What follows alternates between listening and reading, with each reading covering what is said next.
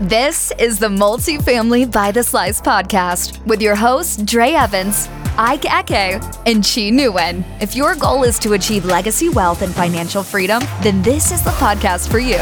Streaming to listeners around the world, you'll learn unique insights and secret strategies from guests on all aspects of the real estate investing space. Be sure to subscribe to the show, leave a 5-star review, and pass it along to a friend who can benefit from a slice of multifamily knowledge. Now, get off your ass and let's get into it. Welcome, ladies and gentlemen, to another episode of Multifamily by the Slice. Today, we had Anthony Walker on the show, the king of Long Beach, apparently, because he is absolutely crushing it in the multifamily space up there. Super knowledgeable guy. I learned a lot in this episode, and it was really fun. Really fun. Chi, what are your thoughts? Well, yeah, I obviously learned a ton since I don't do as much multifamily as you guys. My head kind of hurts. Not like going to listen to this podcast 5 times. I actually mean that because like in the legacy round, he said this one term that he said was like one of the top 3 terms multifamily investors should know. And I had no idea what he was saying. So I really love listening to Anthony. That's why I really wanted him on this podcast because, you know, I don't do multifamily yet, but every time I hear him talk about it, I'm like, I want to do that. And he's one of the only people that makes me feel like it's so doable, but also like really cool. And as Dre says, it's like sexy, like a sexy real estate class. Like, yeah, Anthony definitely knows how to explain it in a way that's super, I don't know, it's very accessible, I think. So I really enjoyed the episode. How about you, Dre? I like this one. Great insights, great detail for sure. Man, I feel like it's just been a heavy hitter day for sure with the episodes, but just owning over 170 units on his own. I mean, in Southern California, it's just nuts. The insights that he discussed too. What I also really loved about this show is that a lot of people, you know, we've asked on the show before people's buying criteria, but I've never had someone explain it the way he did in SoCal. And I really appreciate that. So without further ado, without spoiling too much details, let's get into it. Hello, listener. Look, the reason you're listening to this show is so you can learn about and invest in real estate. Well, one of the key things our guests, my co-hosts, and myself always preach is to expand your network. So here's your chance and your call to action. Go to my website, RubiconCRE.com, sign up for my newsletter, and reach out to schedule some time so we can chat. You can learn about what I'm doing and possibly partner with me on my next deal. Again, that's RubiconCRE.com. Now, let's get back to the show. Welcome to the Multifamily by the Slice podcast. I'm your host, Dre Evans. I've got my 2 phenomenal co-hosts here, Chi Nguyen and Ike Eke. I want to thank everyone for tuning in for another fantastic episode. If you're a first-time listener, please be sure to hit the subscribe button. And if you're a returning listener, please leave us a positive review. Your feedback, your perspectives, they all help us get the show reaching out to everyone that wants to learn about real estate, spreading that knowledge, passing the torch, giving back. But before we introduce today's guest, I got to check in with Chi Nguyen. It's going to be a long night tonight. What's going on? Yeah, I was just joking with Dre and Ike to our listeners that, you know, we always do a little like, hey, what have you been up to? I'd be like, well, since the past hour, we've just been recording. So, no, but I won't say I didn't share. We are closing on another loan. Last loan that we closed on was $1.3 million. This one will be $540,000. So moving on up on the food chain, closing on bigger loans instead of smaller loans, less work, right? Because you're doing the same amount of work on the note investing world on a $30,000 unpaid principal balance versus a $500,000 or $1.3 million loan. So just trying to not drive my asset managers crazy and make their lives a little easier and moving on up on the food chain there. How about you, Ike? What have you been up to? Oh man, I've been up to a lot. But you know, the primary thing I'm doing right now is I'm working on some renovations on a property out in Phoenix, a property I've owned for a while. And, you know, one of the great things that's recently happened, actually this morning, I got a message from my contractor telling me, you know, about the progress that he's made and some of the milestones he's already hit. And he announced to me or let me know that he thinks he's going to be done early, which I don't know about you guys, but that message comes few and far between in this industry. So I'm pretty stoked on that. Dre, how you doing, man? I'm doing great, man. I won't say what I said earlier because, as you know, we are on a podcast rodeo right now. But I would say, I guess I'll touch on the book side. You got the guided journal for Prove Them Wrong coming out. So I'm excited for that. Impact people and impact kids in another way. So I'm excited for that. And even just a conversation that we'll have shortly today is about our book and our way forward, which we obviously are keeping on the wraps and not touching about too much. But I'm excited for that. And I'll leave it at that. So Chi, why don't you introduce today's guest and we'll kick it off from there. Yeah, sure. So our guest today is Anthony Walker. He runs Phoebe Cerritos Long Beach. I met Anthony a few years ago, and the first day I met him because I knew the person who used to run Phoebe Long Beach Cerritos. I was like, I approve. Because at first I actually said to, his name is Matthew Owens. He was another guest on this podcast recently. I was like, I don't know. Are you sure you want to give this up? I feel like you're doing such a good job. And then I met Anthony. I was like, no, he's going to do a better job than you. That's right. He's so smart. He said half early. And then he like went on and did all these calculations on like the whiteboard. And like, prior to meeting Anthony, I've never met somebody who took the time to like walk through it and is so articulate and eloquent in the way he explains multifamily concepts and real estate in general, and super patient. So I really appreciated that about him. But other than that, I mean, he really is going to own all of Long Beach one day. Honestly, I'm putting it out there. I already know he already owns half of it. So he's crushing the game in the multifamily space. So I'll let him tell his story. You know, Anthony, what's your background? How'd you get started? What are you up to these days? And we'll take it from there. Well, first of all, thank you for the glowing introduction. I don't know if I can beat that with my own interests. I appreciate that. Thank you for the kind words. Yeah, so I've been investing in multifamily since around 2010 or so. Pretty good timing I had, I have to admit. I got into the business because I was in corporate insurance world for almost 10 years out of undergrad and really wanted to start a business for myself, and I just didn't know what to do. So I went and got my MBA at night while I worked full time. And I took a real estate investing class at business school here in LA. And I thought, oh, this is cool. I don't have to invent anything or learn how to code or come up with a website idea. And maybe I'll just buy properties and make that my thing. It's right here in the textbook how you can be successful with that. And so I just need to get some money together and figure out how I can buy some stuff. So I got introduced actually to Buckingham Investments, the company that I run now, through my network at school. So it was a great introduction. And they're a brokerage company that's been around. I should say we're a brokerage company that's now been around for 60 years. This is our 60th anniversary since 1963.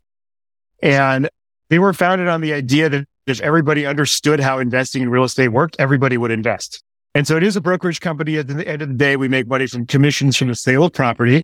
But the difference between us is we spend a ton of time helping our investors understand how everything works, make sense of the numbers. If it's overwhelming at the beginning, we totally get that. So we put people in a no pressure environment and really kind of teach them, help them write an investment plan and get going. So I actually started as a client while I still had my old corporate W-2 job. I bought myself a little duplex, pretty rough little duplex in Long Beach back at that time. And just got started, and I really loved their model. So I thought, hey, maybe I could make a complementary business here out of getting my license and helping other people learn and invest in real estate here locally. While if I'm good at it, I can use my commission income to grow my own portfolio. So I did that. I left my full-time job, got my agent's license, started helping people grow portfolios, started buying stuff myself, started syndicating deals with partners a little bit. But mostly I buy on my own account. And then over time, I got my broker's license, opened our Torrance office. And then slowly I've done more and more with the company. In 2017, I took over as the CEO, and we've been growing the company, growing our market share. Believe today we have 42 agents, 3 offices, and we do close to $200 million a year in multifamily transactions right here in the southern LA County and northern Orange County market, with a heavy focus on Long Beach. We really do a ton in Long Beach because that's just a great market to be involved in. And along the way, it's, the complementary business has worked itself out pretty well. And I've been able to acquire a pretty sizable portfolio of buildings here in the local market for myself. Most of what I own is also in Long Beach, but I have some stuff in Torrance and Inglewood as well. And it's been a lot of fun. So that's me. Okay. So prior to us hitting record, Ike and Anthony were already getting into it. I was like, let's record first. So I think, Anthony, you had just shared, how many units. I don't know if that's something that you want to share. It's okay if you don't. And then Yeah. So I have about 175 units spread over 22 buildings here locally. That's probably a smaller number than you're used to hearing a lot of other podcast guests talk about, because you really can't even buy a 300 unit building in some of these markets. Either it doesn't exist or it's Class A new construction and it's an institutional deal. And that's just a totally different corner of the market. So, my average building is probably, 175 over 22, right? Probably 8 units or something like that, right? I have a couple 4 units still from the earlier parts of my portfolio's life, but most of the buildings I own are between like 6 and I think 21 units in size. So they're smaller for what a lot of people would consider. But that's great because there's less to them, right? Less to the major systems, less expenses, and they're a lot easier to run. Expense ratios are super low here. You might not realize that. And you said also manage other units as well? Yeah. So I do asset management really only for family properties because, that's I'm in the business. So I do that myself. And so I don't actually go and do the property management. That is left to the professionals at the property management companies that I partner with. But the asset management is a huge part of what you do as a multifamily owner, setting rents, renovation budgets. I was just walking all the properties to see what ADUs we might be able to build this week and stuff like that. And then I sponsor some syndication deals as well. So I have, the sponsor's equity in those deals. And then I help with the asset management on those properties, use my balance sheet to guarantee the loans and, raise funds for those deals. But I would, more than half of it are just personal units of my own because I love having the control and being able to call the shots and, not answer to others on that stuff. I love that. And I think Ike knows how strongly I feel about the SoCal investor. I know Chi is one of them as well with the single family, but Ike and I debate and go to war about this quite, especially from the beginning. Just being one of the few that invest here in San Diego in small multifamily, being a big believer in that. And I get it, Anthony, as you know, especially for Ike and I being multifamily background, and a lot of people come on the show and have hundreds of units. And obviously we can't beat our chests and scream on top of the tree tops in the jungle about what we own but it's a lot smaller. I'm at the 99 mark, but as you know, it's different, and we know we can do a whole episode on that, but I just want to say that to you. Like, I totally get it. It is a different model entirely. It's not as sexy per se, but I think it's... Yeah, I agree. I mean, it sounds sexy to be able to say, I own 5,000 doors, right? And that's just somehow that got to be the metric when you go out there to the seminar and the conference circuit, right? But totally. I mean, these smaller buildings, you don't necessarily need to syndicate them at all. So you can do everything yourself. You got super low expenses. There's no pool. There's no elevator. There's no on-site manager at a lot of these things. They run really well. In California, we have Prop 13. Do you get your locked property tax basis and you own it for a while, and all of a sudden you might be really surprised at what effective cap rate you're experiencing on your investment.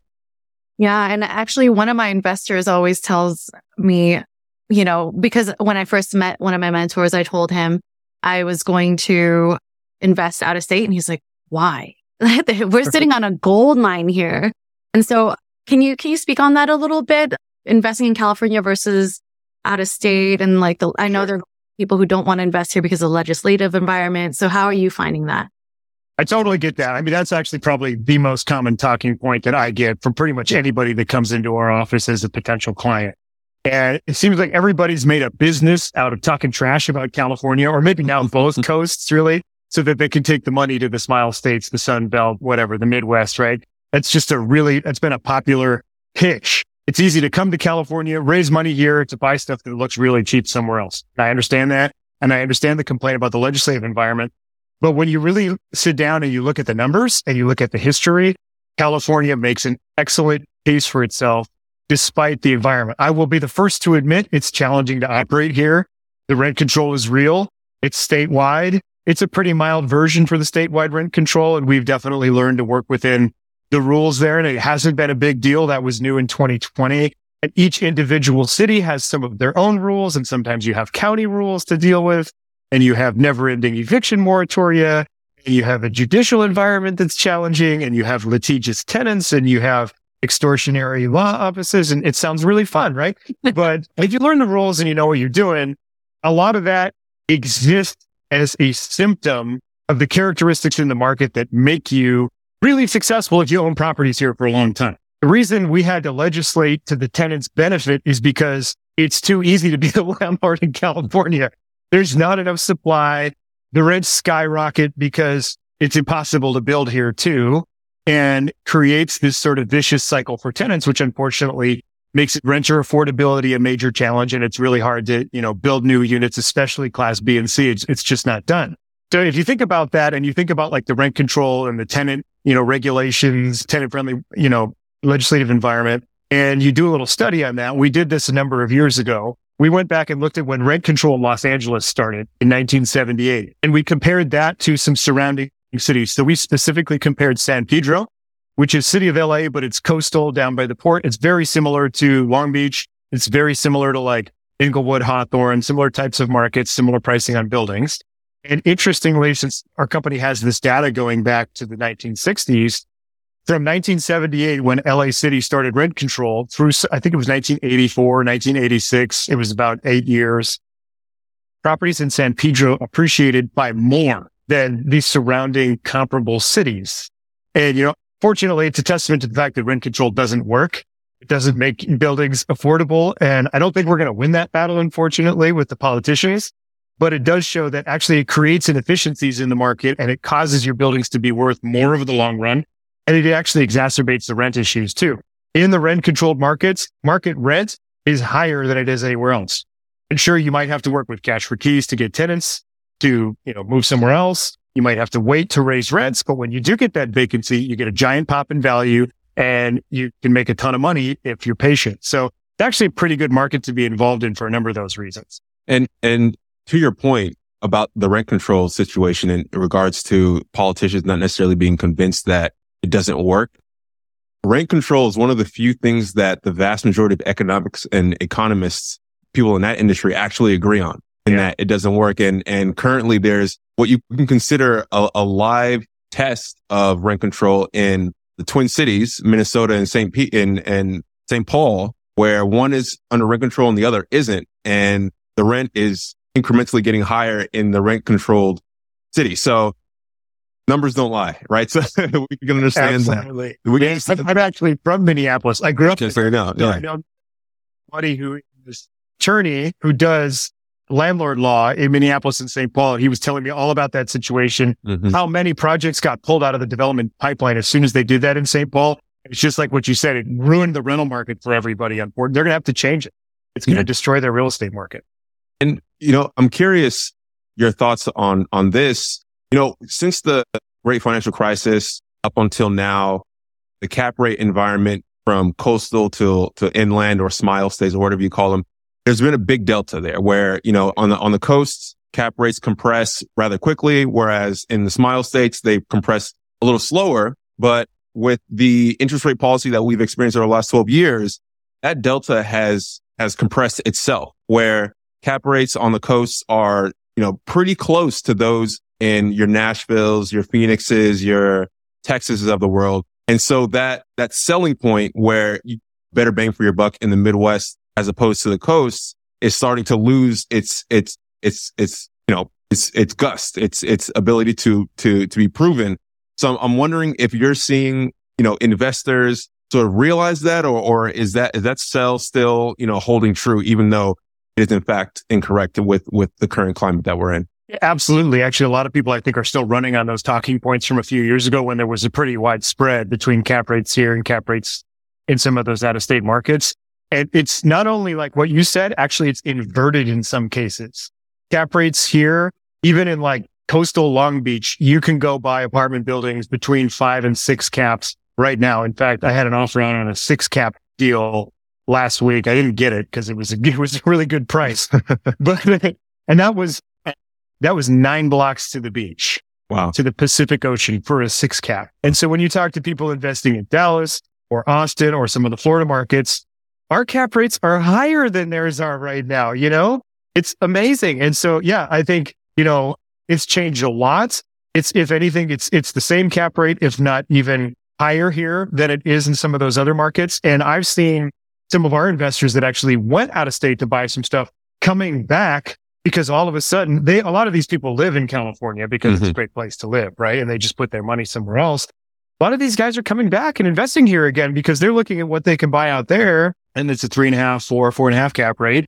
They're looking here, it's 4.5, 5.5. And they can drive to the property in 20 minutes and go check in on what's going on. And it's a smaller building and they don't have to deal with as much.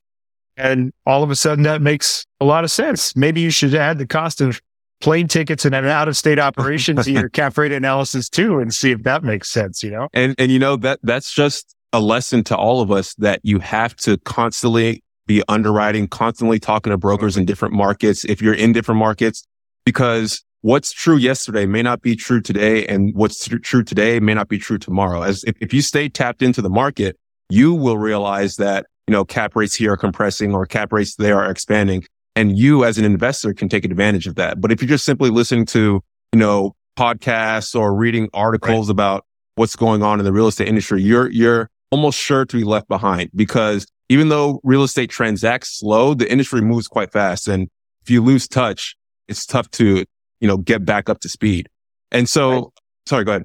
I think you're absolutely right. And not only that, people don't realize how regional the markets really are, right? Like, especially for those of us that we remember 2008 and the GFC, and that was an exception in that it hit the whole country, right? Everybody got it really bad. Some areas got it worse than others, definitely, that overbuilt, but everybody got it really bad. I think this time around, it's really pronounced how different it is region by region. Even when you look at financing right now, we're in this rising interest rate environment, and you hear all this talk. It's like people that invested in some of these huge deals in the middle of the country about rate caps and adjustable rate bridge loans, right? And that being a thing that doesn't really exist here. That's not even a thing. All of our debt is fixed for 3, 5, 7, or 10 years, unless you're doing a super high interest private money bridge loan that's due in 18 months. And so the same levels of distress that might be hitting people in some of those other markets is not really happening here at all. It's totally different. It's amazing how even the financing is regional and how it plays out. It's so funny you mentioned that. I'll just give a quick anecdote. A couple of weeks, or actually I think a month ago at this point, myself and my wife, we went and walked a property in kind of city, west of City Heights, Azalea Park. There's a little house with the ADU already built on it, already permitted, ready to go. It just got on the market a couple days before. So, I was talking to the broker, as you do when you walk through a property, and I told him to reach out to me. I'm probably going to, put an offer in within a week. And, a few days later, he texts me. At that moment, I'm reading an article talking about how, property value is going down. The real estate market is super soft. The sky is falling basically. And he tells me look, if you're going to put an offer in, you got to put it in today. The property was listed at $750. And he told me that you got to put an offer in, honestly, within the next hour or so. And if it doesn't have an 8 in front of it, don't even bother. So that's the state of the market here in San Diego, while I'm reading an article telling me that the market's going to crash and burn. Totally. Yeah, absolutely. Yeah. So Anthony, I'm curious. So what's your buy criteria? And then, we already talked about cap rates and interest rates. And so what's your buy criteria and what makes a good deal today's market, in your opinion? Sure. Yeah. So I like a value add deal like a lot of people do, right? That's where the juice is, of course. I'll look seriously at anything where I can get market rents to a GRM of 10, basically.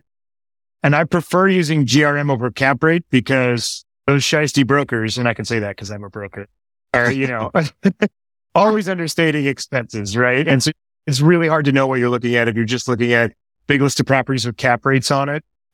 So I really like to look at GRM for my first look. Obviously, you're going to look at the cap rate when you get into expenses and what's actually, what actuals are doing. Anthony, do you mind, you'll probably get into it later on, but do you mind telling the audience what GRM is? Yeah. So GRM stands for gross rent multiplier.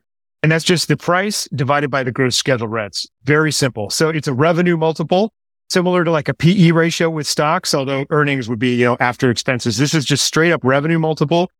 These buildings are so simple that from my standpoint, I know how they're going to operate. And it's much harder to stake the revenue, right? If you've got fake leases and stuff, you've got a much bigger problem in your deal than not including every expense in your marketing package, right? That's outright fraud if you're going to fake the leases. So you don't really see that, and you usually see the rents are accurate. And, these buildings, I think you can pretty much use a 35% expense ratio on at least the size buildings that I tend to work with. And that's usually spot on. That'd be 50 for much larger buildings, 50 for other parts of the country. But 35 or even less tends to be pretty accurate here. So you can figure out what the real cap rate's going to be. And so it's really easy if you've got a big list of 50 properties, to go through with your 10 key or your Excel, correct the rents a little bit, figure out what the GRM looks like on each property. You can calculate your GRM on actuals because that's going to drive your financing and your going in cap rate and your leverage. And then you can calculate your GRM on the market rents. And the delta between the two is the upside. And the GRM on the market rents is going to establish what that property's worth when it's finished. So if I can get a market GRM of 10 or lower, I'm interested as a buyer. If it has an opportunity to do ADU garage conversions, I'm also interested because that's a great value add here too. Very simple criteria. And then the financing matters a ton, right? If the rents are way below market, going to be much more expensive to get there. And you're probably going to have to either put a huge down payment down, which significantly impacts your returns because you don't get as much leverage, or you have to go use one of these like private money bridge loans. And right now you're going to pay 11 to 13% for the privilege. And then you're going to have a balloon payment staring you in the face in 18 months. So the juice better be really good on a deal like that if you're going to go out and get that kind of financing. So I think like kind of my straight down the fairway deal looks something like, 12 and a half, 13 times gross on actuals, better if I can, with an upside down to 10 or lower. That's the lingo for the GRM. You say X times gross is like 13 times gross is GRM equals 13. That's the way you'll hear a lot of people talk about it here in the Southern California market. Maybe it's another little regional difference, but kind of different on what you see elsewhere. Love it. And what's your long-term goal in regards to real estate investing? And do you plan on building out a large company in the space?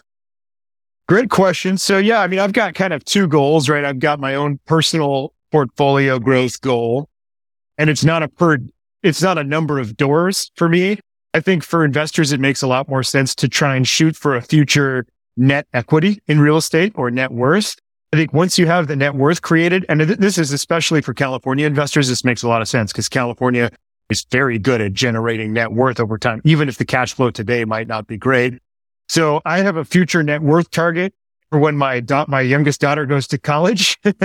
And I know that if I can get there, I'm going to be able to engineer my portfolio and get the cash return on equity that I'm going to need to see to basically be financially independent and not work if I feel like it. Brokerage side of the business, sure. I'd love to grow the company to be larger. We put in a lot of work over the last few years on putting systems, processes, trainings, software, and making it as easy as possible for new agents to jump into the business and teach people. That's still a really time-consuming activity though, because it's a pretty complicated, business, right? And so to be able to learn enough to be able to teach people how to do it, our agents have to be really sophisticated. So we spend a lot of time with our agents. I spend a lot of time, writing agent training materials, recording videos, doing training sessions, doing analysis and showing people how to do that stuff. I would love to see our company open a few more offices in Southern California, perhaps expand in Northern California, maybe go bi-coastal. We've been partnering a little bit with some other people in New York, which is a similar market. And you might ask, why would you do that? You're going from one impossible area to operate to another. Well, maybe that can be our competitive advantage, right? So I think that would be great to be able to open the model up in some other states and some other markets and really expand. But we'll see how it goes. I'm not looking to lever up the brokerage business, take on a bunch of debt, or a private equity company to invest here. I'd prefer to promote from within, and kind of grow organically. Okay. And you even mentioned just in addition to that organic growth, and you spoke to the agent and the materials that you put out. Let's talk about broker relationships, really, right? You're unique in the sense that, you use your brokerage and using that to fund your deals and grow and scale. You also mentioned the co-GP opportunities and whatnot. So let's speak on that brokerage. A lot of beginner investors are scared to establish a relationship. So what would you recommend beginner investors do to establish those relationships, and touch on just any perspective you can share on the broker hat, just in general? Absolutely. Yeah. I think that's a great question. A lot of these, I don't know why, but a lot of brokers don't go on the podcasts and they should. It's a great way to meet people, but I found that to be kind of unique.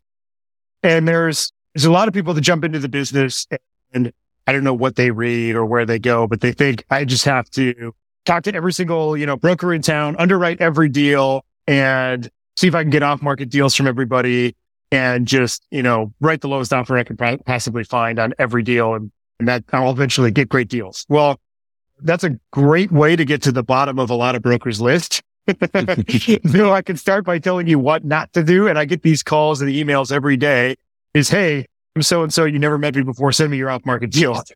Because I'm definitely going to send you my off-market deals. I have no idea who you are. I don't know if you can, perform. I don't know if you've invested in this area. I have no idea what your expectations are, anything like that, right? Where do you think the off-market deals really go? The off-market deals go to the people that the brokers have probably worked for before.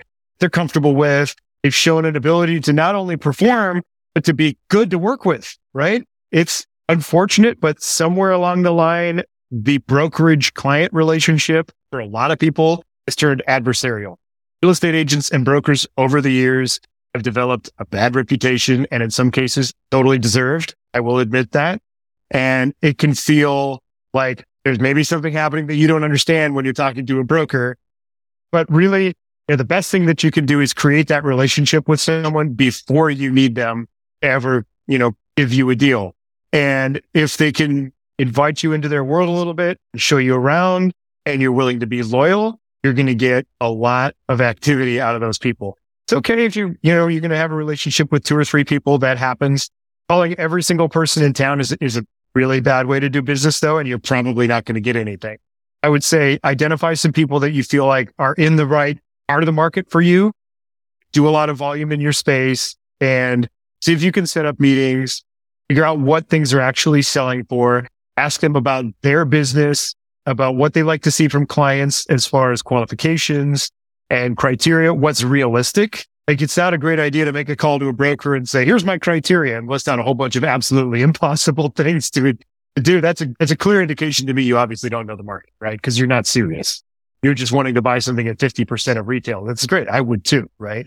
But that doesn't really happen, So it's all about the relationships. It's all about reaching out in advance, trying to learn about people, be genuine. If you don't have experience, that's okay. Everybody has to do their first deal. You're a lot better off telling them, hey, I'm getting started here. I really want to learn. You seem like you are plugged into the market. What can you tell me? That's way better than trying to fake it and get your buddy's proof of funds and pretend you own a bunch of stuff. And it's going to come out. People can just tell, right? There's so much terminology to begin with. You're not going to last. So I think reach out way in advance, have the conversations about, what reality really looks like. And then when there's a deal that what you want to do, it's going to come your way. At the same time, you got to be persistent, right? We get calls every day, all day. We get emails every day, all day, people asking the same thing. And if it's the same MailChimp email with your criteria, that's also not going to do it. Persistence will. I have an operating partner who did a great job with me on this. He's a perfect example. He came to me. We met at a conference. Didn't know if anything would happen of it. He reached out to just start with a coffee. We just got to know each other a little bit and really talk about doing anything specific deals. And he came in, did a more detailed meeting.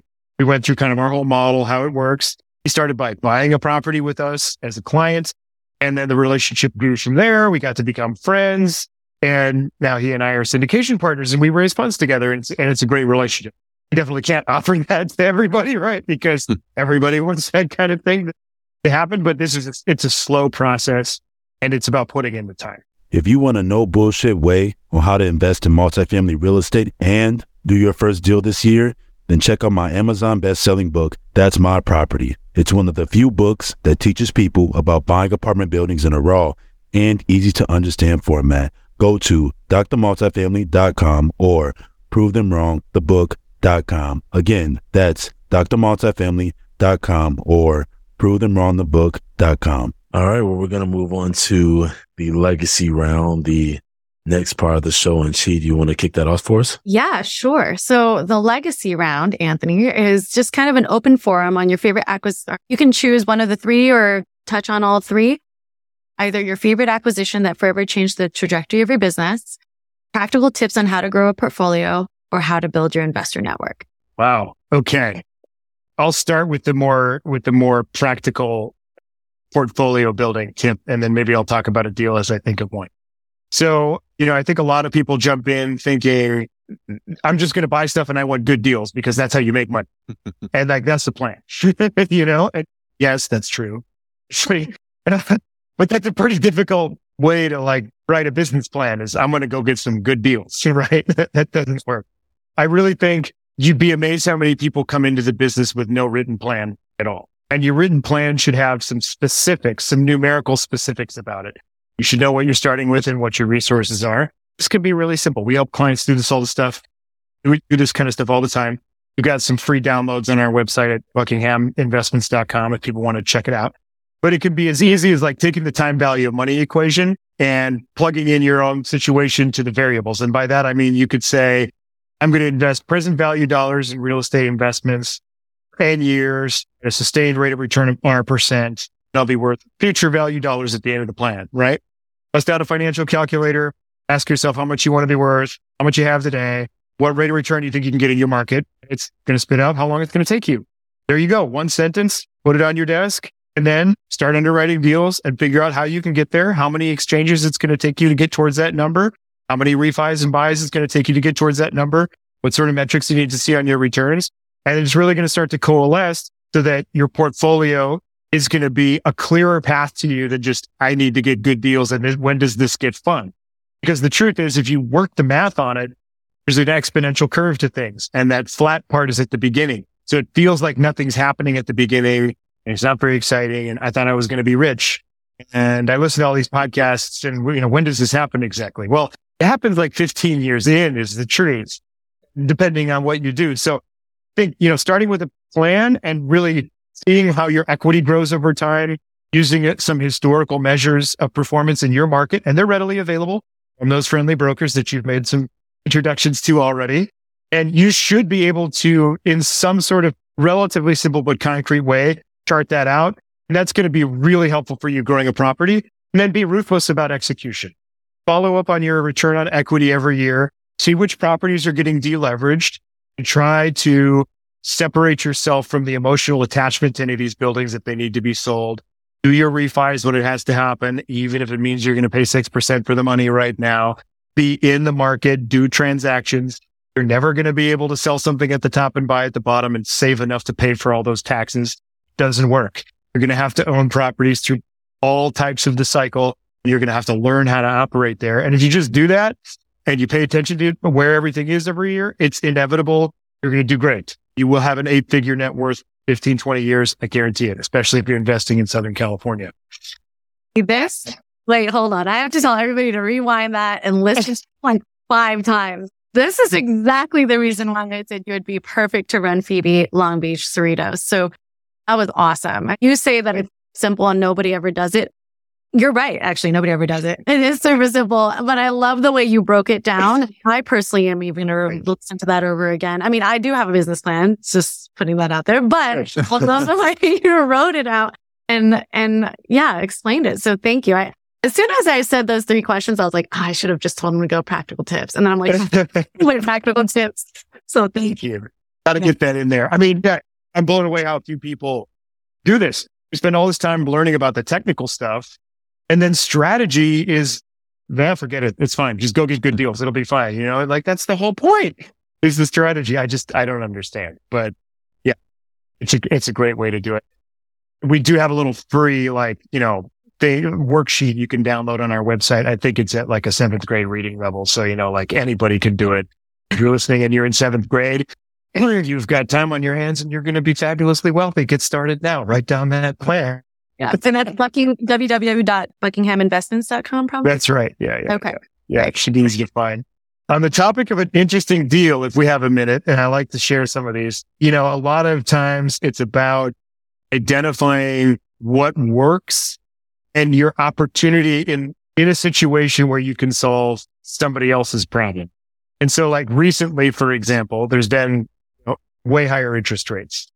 And I can think of a good deal that I think is going to be a good one for me long term. I recently bought a retail building. So this is new, right? I'm usually doing multifamily, but I have a couple retail buildings now, including this one.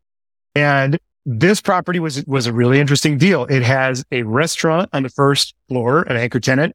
It has offices on the second floor, apartment unit on the third floor, and a bar second floor that's totally non-conforming. So there's a bar that you cannot open that occupies like 3,000 square feet of this building. It has no ADA access whatsoever. And the previous strangest thing, right? Like, we're currently figuring out how this is going to play out. I'm working with the city. Okay. But the owner had built the restaurant originally, bought the building, built the restaurant, built the bar, I think, for his own uses upstairs, and just didn't do it with permits because he was just going to hold his own parties. He lived at the building. He ended up selling the restaurant business to somebody else and just living in the property and living on the cash flow, which was fine for a while. I believe he ended up having a balloon payment coming due and really needed to exit the property, move on, do some other investments, right? So there's sort of a problem brewing there because now you have a property that you need to sell and you have 3,000 square feet that's not leasable at all and that you can't pull a business license for. It should be retail, should be some sort of office. And so we were able to put a deal together that worked where we got a bank first and he carried a second and brought in enough cash to pay off the balloon payment, keep his income in place. I was able to get the building. And now I'm slowly working with the city to legitimize that space through their economic development program because they want businesses to be able to open, bring people into town. It's in sort of an old downtown area that is revitalizing a lot right now and doing well, but be an absolutely fabulous deal if I could just get that space legitimized. And so, the old me might have just like surreptitiously done it and hoped I wouldn't get a code violation. But, on the way out of that transaction, you have the same problem that the seller did when you went into it. So it's been an interesting process reaching out to the city and working with them. And they've been really cool. They've been really accommodating. If you're just honest with them and you talk to them about what you need to get done, like they understand the limitations of property ownership and what you need to do. And so optimistic that we're actually going to be able to use the space somewhat the same configuration even that it is already. And as soon as you legitimize the space, the value on this building probably goes up by $1.5 to $2 million. So it should be a pretty good one. Oh, I mean, yeah, that's a home run. It's actually, it's funny when you said working with the city and they've been great. That's actually one of my favorite things and I love development. And it's because I actually like working with the city because I think people always complain about working. I had to work with LADBS, so LA Department of Building. Oh, yeah. Yeah, I know. So yeah, exactly. Everybody's, oh my God, why would you do that?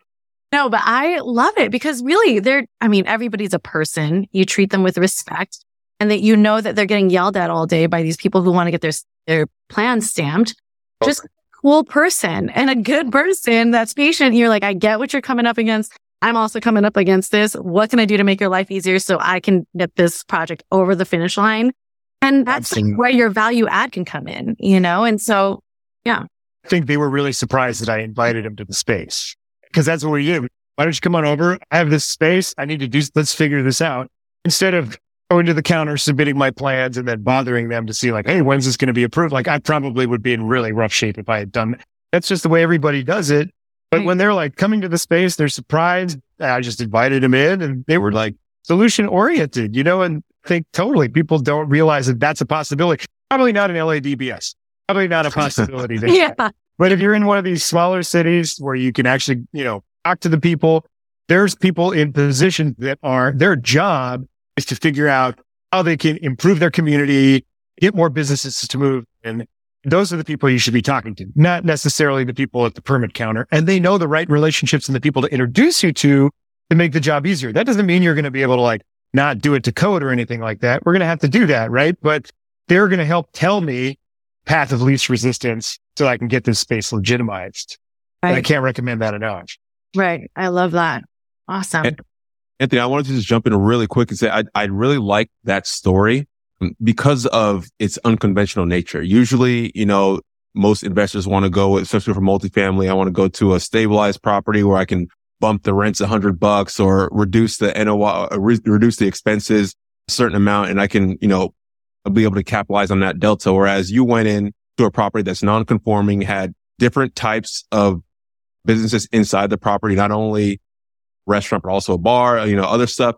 And it reminds me of a book called The Confessions of a Real Estate Entrepreneur. This book is chock full of stories just like that, where it's just very, niche, strange ways to get into real estate. And you end up making huge payout on the back end because you saw some value in a property that no one else did.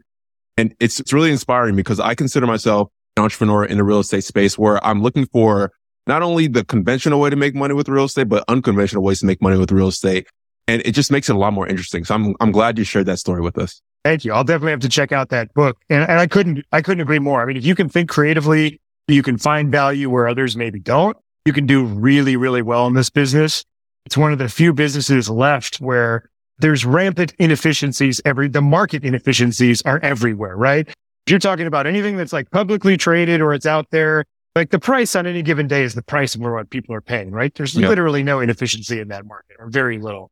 Real estate is rampant with that kind of stuff. If you have a piece of knowledge about what you can do, reposition something or capture value where somebody else is having a problem, you can create all this value. And you can do that in all kinds of different contexts, whether it's financing or, units or, getting the use figured out. I mean, I think the potential for creativity is part of what makes the business so much fun. A mentor of mine, because my background, I come from investment management on the public equity side, so stocks and bonds and whatnot. Yeah. Obviously, in that arena, insider trading is legal, right? I spent many hours, in training, getting my license, learning that insider trading is bad. It's illegal. You'll go to jail.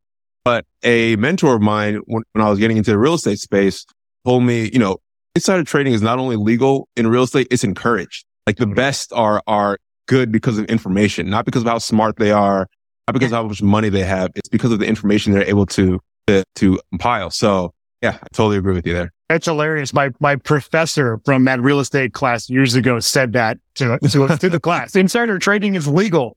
And that's a really weird way to look at it. But, come to think about it, yeah, that's right. It is, yeah. Pretty funny. Are you a passive investor looking for consistent monthly income? 70 Investments offers funds that are open to accredited and non-accredited investors and are focused on distressed mortgages, offering an annual preferred return of 8 to 11% paid in monthly dividends. Even better, the income is taxed as qualified dividends, not ordinary income, providing investors with a more favorable tax treatment.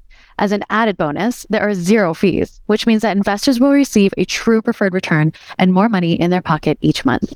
Interested in learning more?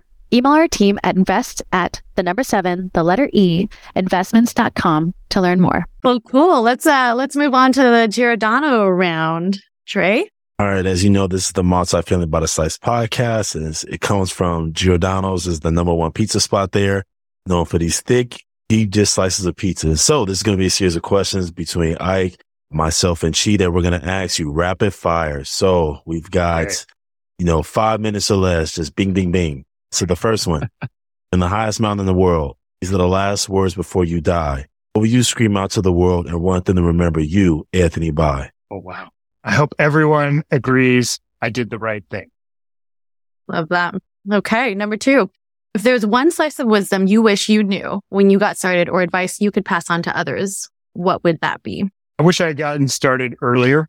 I wish I understood that it was all about time and nothing else is more important. Same here. Number 3, vocab. What are your favorite or 3 most critical real estate terms multifamily investors should know and why? Wow. You already started with gross multipliers. Okay, the GM is super important. Very important. Cap rate's a cop-out answer.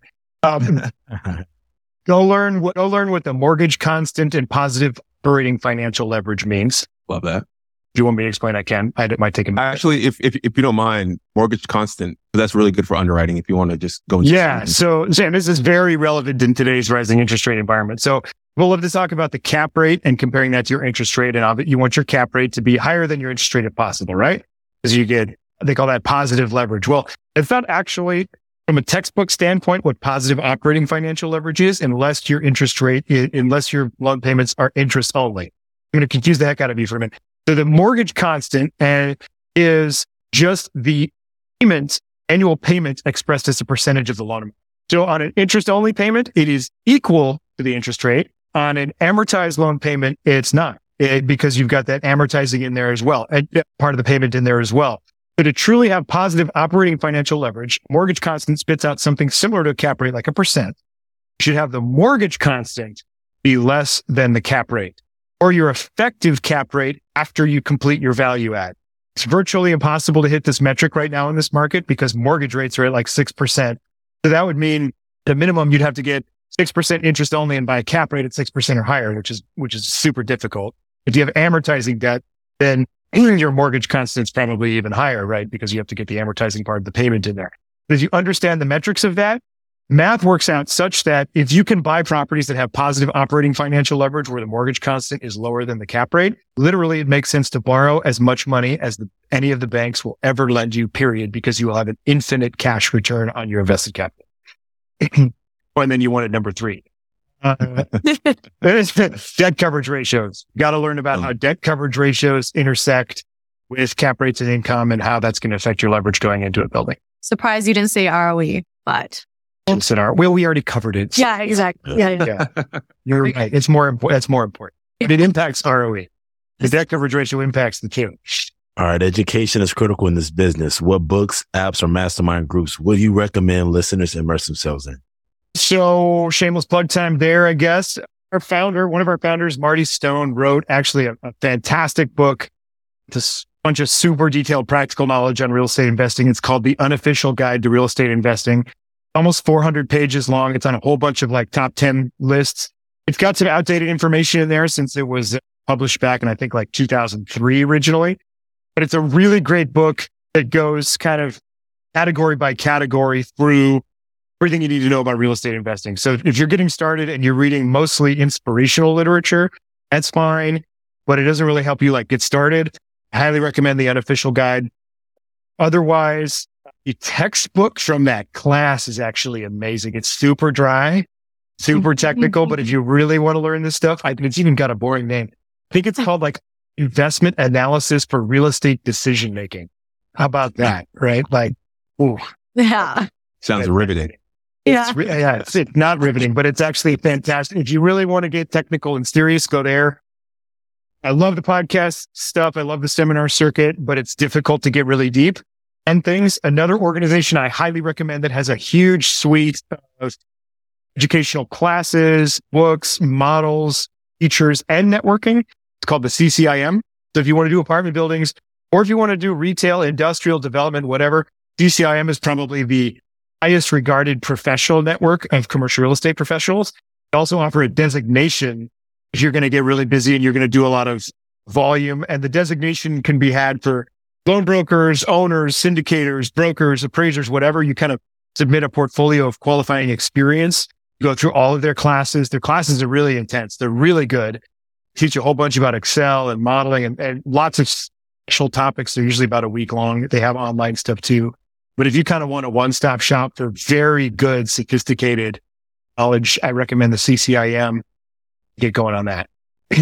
Nice. All right, last question. And you've kind of answered this before, but I want you to get real practical with this one. So what is the very first action you would advise a brand new investor to take to start their journey in real estate? So say, today I decided I want to invest in real estate here Wednesday, March 29, 2023. On March 30th, 2023, what is my first action? Go look at a property. It's so easy to until you read this, read that, write it down, make a plan, so on and so forth. And that's the easy stuff, right? Just to get excited about it and you consume a whole bunch of content. I think there's a lot of people that stay stuck in that spot. And it doesn't even matter. Like, you're not going to buy the property. It's cool. Like, just go look at one. Call an investment broker up. Go find a duplex. Go find a 100-unit. Go find a gas station. Go find something with an environmental problem. Literally doesn't matter. Just go look at a property and just ask the dumb questions and have an interaction with a real person doing the job in whatever space that is. Doesn't matter if you commit to doing that or not. If you just take that one first step and you take some action, you're so far ahead of everybody else. I can't believe how many people just don't really take real action. I think they can hide behind a computer screen, book, or whatever. Just look at a property. Easy. Everybody's friendly. They want to sell it to you. Trust me. Oh my gosh. Okay. Well, you guys heard it. If you guys want to walk a property, Anthony will do your first walk. Give us a call. We've got listings available. Come check it out. You don't have to buy them. It's cool. It's cool. I might send one of our agents with you, but That's what Let's I show was you laughing the at. I property. was laughing at the fact that you're like, it's cool. And I was like, I won't take it personally. Fine. okay, well, cool. But there you have it, folks. Another episode, Multifamily by the Slice. We got Anthony Walker in the house. I'm your host, Dre Evans. We got Chi Nguyen, Ike Eke, as well as the other hosts. Thank you all again for another amazing show. For tuning out. We'll see you with the next one.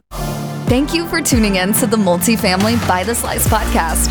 If you would like free resources, exclusive content, or more information on investing in real estate, visit the website at multifamilybytheslice.com. See you next week.